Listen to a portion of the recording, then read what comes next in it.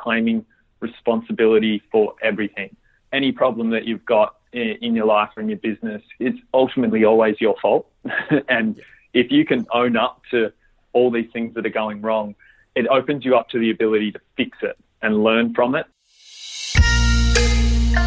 Welcome to the Pitched Industries podcast.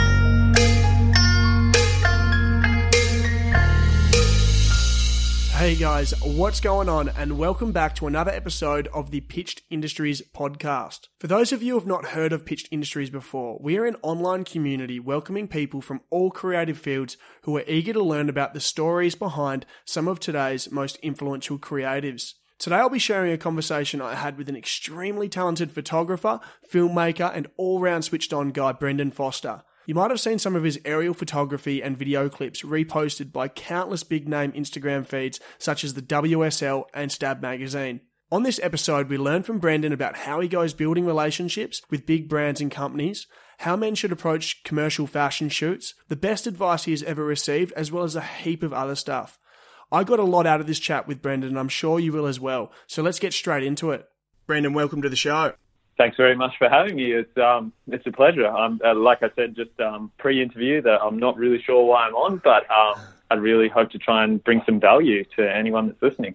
I just want to start this interview out by just going over the basics. Where does photography and filmmaking start for you? Tell us a little bit about yourself. So going pretty far back then, sort of my first job was at a pizza shop. My second job was actually at a photography store. So they were printing photos, and the owner was actually a wedding photographer, shooting all on film back in those days. And at the time, I was doing my TEE year 11 and then dropped out into VOC. And going back into year 12, I actually never went back because I just found this love for photography in the business that I was working in. And just sort of the day year 12 was supposed to go back, I decided that I don't want to do that and I want to chase photography. So that's kind of where the love for it all came from. The gentleman's name that I worked for was Colin Byewaters, and an awesome guy. And I actually did a couple of wedding shoots on film with some old Minolta cameras with him, sort of for my first thing. So that's kind of where it all started, I guess. And also stems from my brother in school was studying it and my mum was into it. And as a kid, I probably just sort of followed whatever my older brother was doing because I wanted to be like him. So that's sort of where it started.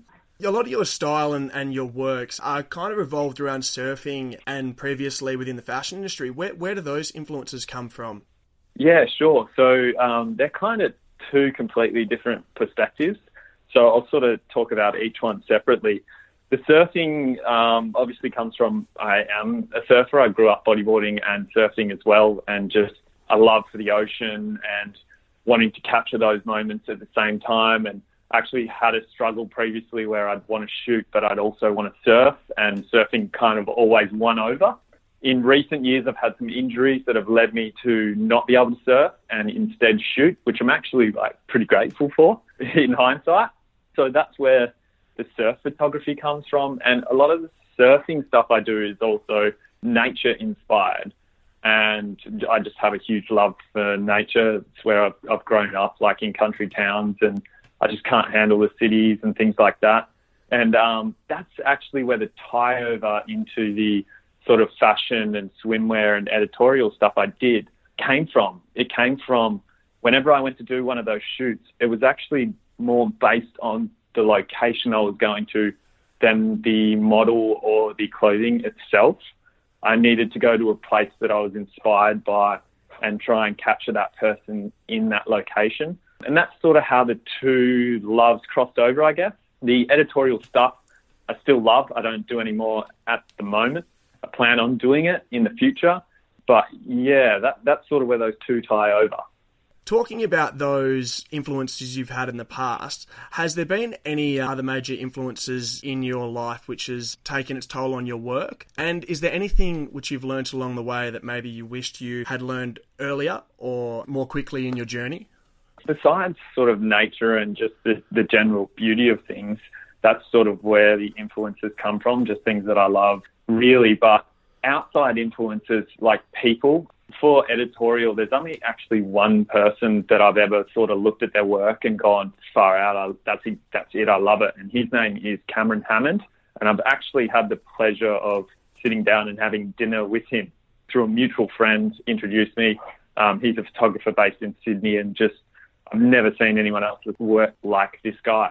It's just, he's not taking derogatory pictures of women or trying to over-sexualize them or anything like that. He's actually trying to create beautiful images of a person and tell a story. And I've just found in that market, it's very rare. So he was an influence of mine, which actually originally got me into that. I was thinking about doing that kind of photography, but didn't really know how I wanted to approach it. And I saw one of his images, and that just started it all for me. So getting back to what you spoke about earlier with Cameron Hammond being a big influence in your work, what are your thoughts on today's sort of Instagram-fueled fashion scenario that seems to be playing out with anyone with an iPhone can just kind of seem to just take photos of whatever they want for whoever they want? I think it's actually great.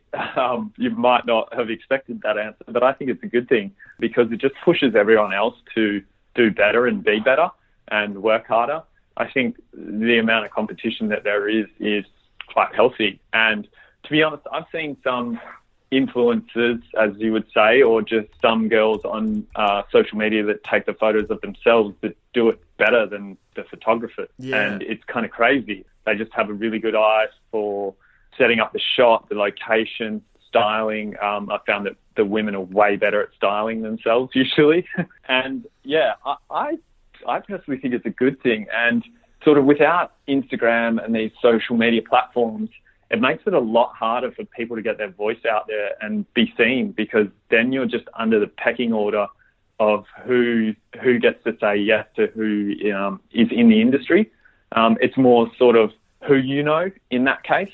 But with Instagram, like, you can just go out and do it yourself. And if you're doing good work on a consistent basis, then people are going to see you, basically. So I think it's a good thing. Yeah, no, I think it's definitely going to open up the whole sort of game for photographers and, like you said, make people really look at the work itself, not actually just with who's taking the photos or who's landing these contracts.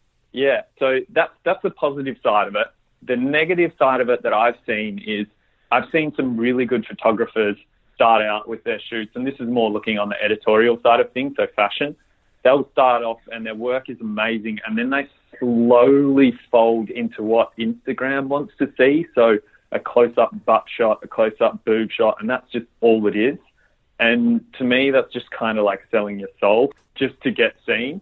And I think that's the negative side of Instagram, and that's sort of one of the traps. And it's probably one of the hardest things to avoid, because these people want to be seen and they want to get bigger and they want to do what they love, but they end up giving away what they actually love to be seen. And that's one of the traps of the social media that I've seen happen to quite a few people. Like, they're now successful, but define success if you're unhappy with what you're doing. So I just wanted to move on to something which I personally have been extremely curious in finding out from the guests who I'm having on this show. And that is finding the moments within their life or journey where maybe a mentor or a friend within the field perhaps has given them advice that has really changed things for them. Tell me about the best piece of advice that you've ever received. Gee, that's a tough one. I've probably gotten most of my advice from podcasts I listen to, or books that I read, or YouTube videos that I watch. I read a lot on business entrepreneurs and people who are actually doing things, like Tim Ferriss, Gary Vaynerchuk, who else can I rattle off on the top of my head? Richard Branson, Elon Musk, all those people that are doing sort of crazy things that you think can't be done, but they are. I draw a lot of my inspiration from them and a lot of the advice and things. But on that note, something that I've kind of noticed recently in the last sort of 8 months to a year that's helped me out hugely is basically claiming responsibility for everything. Any problem that you've got in your life or in your business is ultimately always your fault. And if you can own up to all these things that are going wrong, it opens you up to the ability to fix it. and learn from it and move on and get better. But if you can't admit that you're the one at fault, you're never going to grow. And an example of that is I also co-own a coffee shop, and we have staff, and say I've got a staff member who's not performing how I'd like them to, or they're doing something wrong. I can't turn around and go, oh, Karen isn't operating how I'd like, and blame it on her, because it's actually my fault for not teaching her the right way or not leading in the correct way. And I've only just started to open up to that in the last, like I said, 8 months to a year, and it's really helped me like tenfold. So that's one piece of advice, if that's kind of going off your question a little bit, but that's just what I got to out of that. You're definitely right. People these days really do need to just take responsibility for what they're doing and not just trying to diffuse the blame off to someone else, because you just get caught in these negative loops of just, not really moving forward or in any direction, really. Yeah, and on that moving forward thing, it's also helped me immensely in that respect of, if I haven't put in the work during that day, if I look back at the day that I've just done and gone and being 100% honest with myself and gone, have I done what I needed to do to get to my future? If I'm honest with myself, then I know what I need to fix the next day. But if I lie to myself, I'm never going to make it. So that's been a huge one.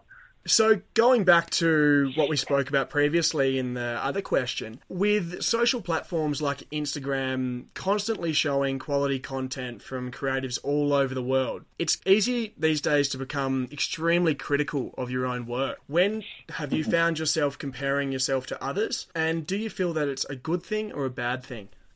Oh, it's both. I don't really, it might sound like it's not the truth, but I don't really compare myself to others. My main problem has always been comparing myself to my expectations. And I used to have this real attitude of, I'm not releasing it unless it's perfect. And I've learned that nothing's ever perfect, and I've never got those things too perfect. And then the world's just never seen it.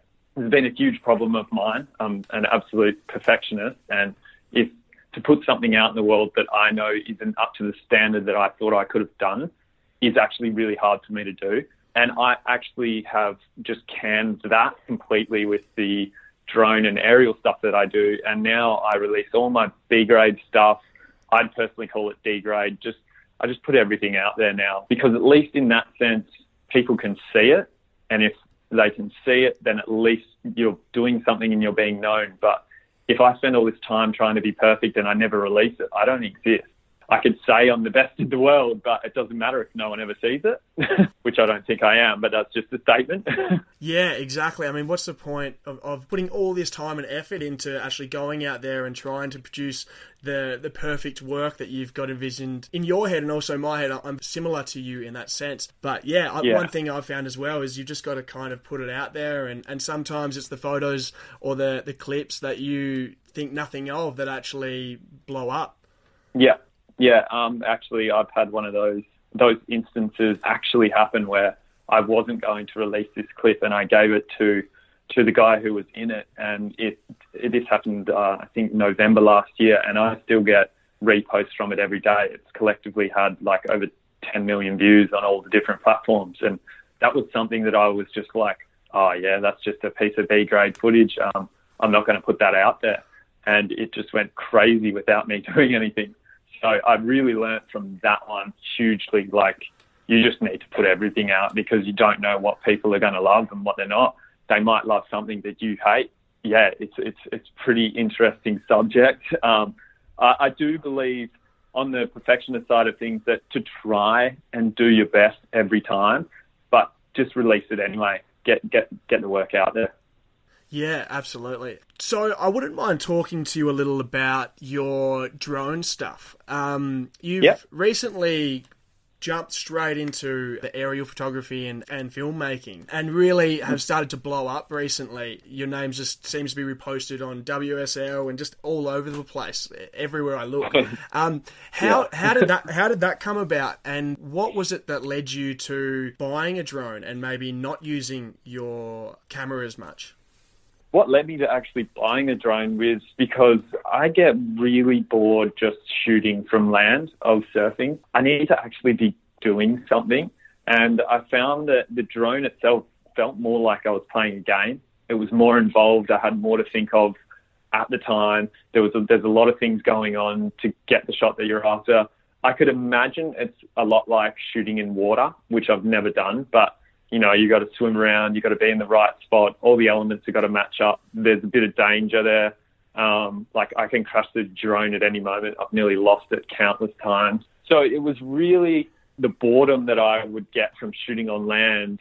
And then the drone thing came along, and I was just amazed by it, that you could stream footage live from the air to your phone in high def. I couldn't believe it for less than $1,000. So I actually purchased the drone secondhand off a gentleman named Chris White, who's really good at what he does, and he gave me a great deal for it. So very thankful for that. And that's sort of how I got into the whole drone thing. As far as the footage getting out to people and the WSL and all them taking them on, I kind of know the mindset behind how it got there. Originally, when I would go down and film surfing, there wasn't anyone of a big name in the water. It was just like my mates and random people that were out in the surf. I'd just go down and film people out at a certain spot. And then I would just hit them up, find them on social media and say, here's your footage, come and pick it up off me. No cost, nothing. It came from, I guess it came from a place of where I was surfing and someone got a picture of me, but I never got to see it. And I just wanted to give people that opportunity to see this awesome new footage of themselves, because it means a lot to them. So I did that for the first year of having my drone. I'd just give people the footage. I'd find them and say, here you go.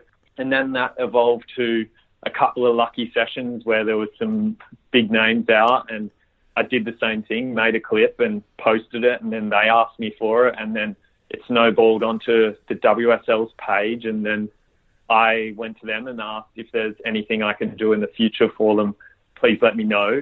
And it just sort of went from there. The relationships built. I just always approached the relationship a way of how do I give to them. And it seems to help. Giving to others seems to push you forward. Yeah, absolutely. With building relationships with these brands and agencies, so to speak, what advice would you give aspiring creatives or people maybe who are in university and just trying to make that break? What advice would you give them about pitching their work to these big names and brands? Yeah, try. Just go and do it. There's a lot of things, like people ask, how do I get in front of them? You can literally DM these people on Instagram, and sometimes you'll get their attention, sometimes you won't. But you also need to be offering something. These people are usually quite busy. They've got a lot of offers on the table, and you need to be going in saying, hey, this is what I can do for you, and don't ask for anything in return, and don't expect anything in return. If you really want to do it, just get out there and just give, and it'll all start flowing back. And that's sort of what happened to me with the drone work, and it also happened to me in the editorial work too. That's just the approach I took, was just, I want to do these things. You could use these here. Would you like to have them? And also be prepared for rejection. It happens a lot. This is getting off the topic of the photography, but I would actually say my main work is a web developer. I build custom websites. I'm actually coding, I would say, is my main trade. And I'm in the process of trying to rebuild a business with a different approach and develop websites for agencies. And what I've done is found a couple of hundred agencies that I like. So I've scrolled through Instagram for hours and hours trying to find these sites, and I've emailed each one individually. And out of the 200, about 5 replied. And out of the 5, 1 might have been positive. And then, so I took another approach where I was like, okay, I'm wrong here. I'm going to these agencies and I'm asking for work with nothing in return. So I've gone back to these agencies and said exactly that. I'm asking for work with nothing in return. Here's what I'd like to offer. And then I'm offering to build their first basic website free of charge, which is actually like a week's worth of work for me. So it's a huge thing. But from doing that, I'm now getting work from these agencies on a regular basis. So just find these people. Doesn't hurt to ask, offer them something, and be prepared for rejection. and be graceful in rejection if it happens. That's my advice. Mate, that's brilliant advice. I wish I'd been told that, about 5 or 6 years ago myself. Yeah. Well, I didn't know that 5-6 years ago either. So I'm sure there's going to be a lot of listeners out there who are pretty interested in knowing what equipment you use. I know it's something that always just seems to get thrown around and no one really cares about, but I've kind of been surprised with how many people actually are really intrigued about the equipment people use who are at your level. So as photographers and filmmakers, we always have that one piece of equipment that, we use all the time and we couldn't live without. What would that piece of equipment be for you? Okay, so that piece of equipment relates to the editorial photography that I was doing, and that is a fixed 50mm Carl Zeiss lens. That's all I've ever shot those shoots with. I don't know why I love it so much, but I do. The photos that I was getting with it were incredible compared to it's a $900 lens. It's completely manual focus. So you got to know how to use it. You got to work hard to get the shot. And I think that's why I enjoyed it so much. It made me really pay attention to what I was shooting. Similar to that, if you were shooting on film, you've got to really be careful with what photo you're taking to make sure you get the right photo instead of just being trigger happy and firing away and hoping for the best. It's just 99% of the time, that's not going to work. It's not going to get you that high quality work. So that's the piece of equipment that I couldn't do without. And as far as what I use for drone work, this is the funny one because I'm still using a secondhand DJI Phantom 3 standard. So the most base level drone you can get from DJI, and I'm not sure if they even sell it anymore. That's still what I'm using to this day.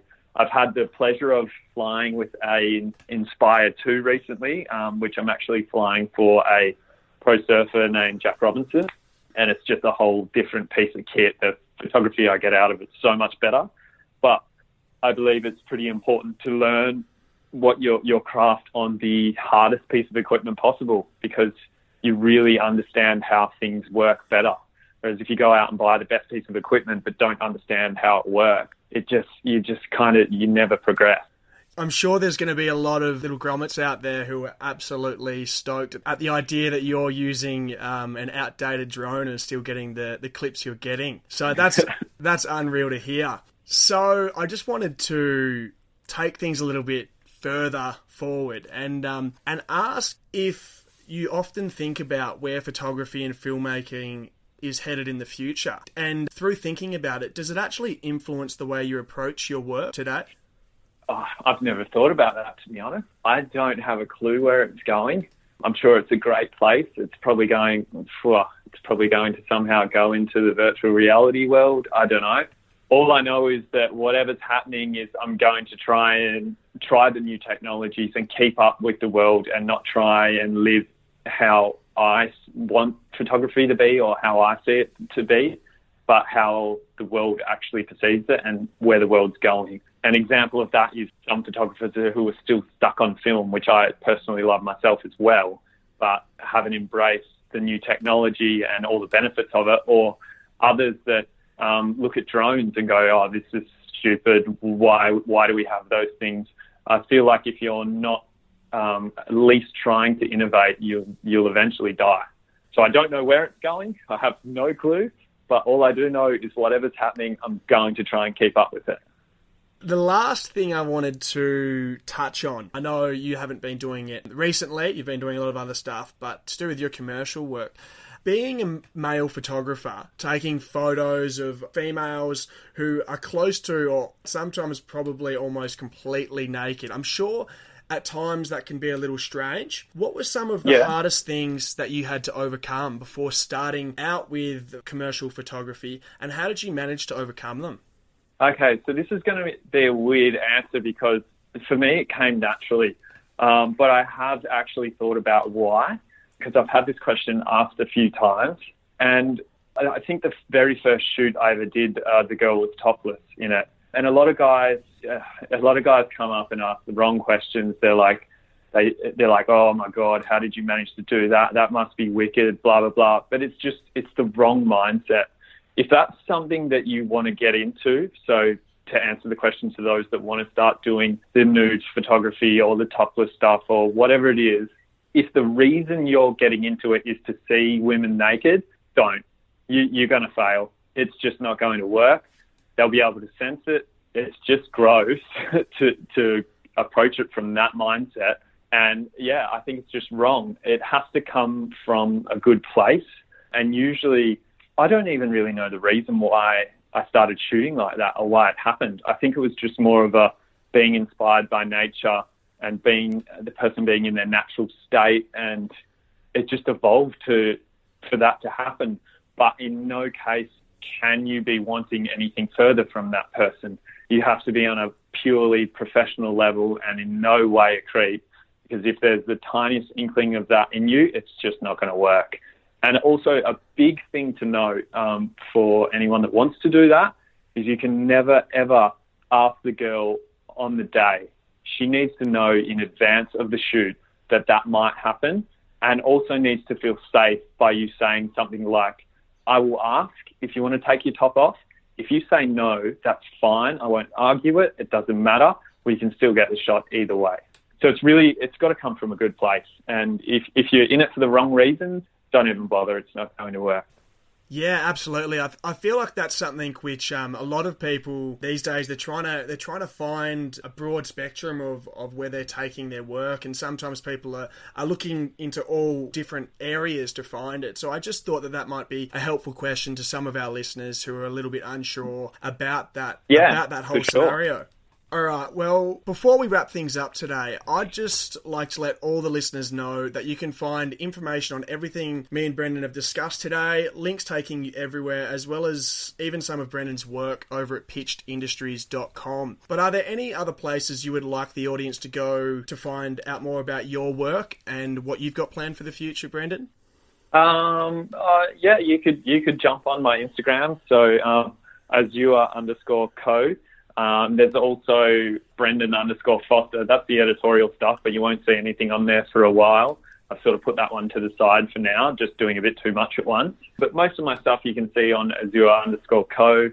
I also have another page called The Designer's Developer, which is my web stuff, but that's probably going to be of no interest to anyone on here. Yeah, Azure.co is where most of my stuff is going out. And if anyone has any questions from this podcast as well, just send me a DM and I'll answer it. I'll definitely be putting all those links in the show notes for anyone who's interested in finding more out about Brendan and what he's up to. But for now, man, I'd really just like to say thanks so much for coming on the show.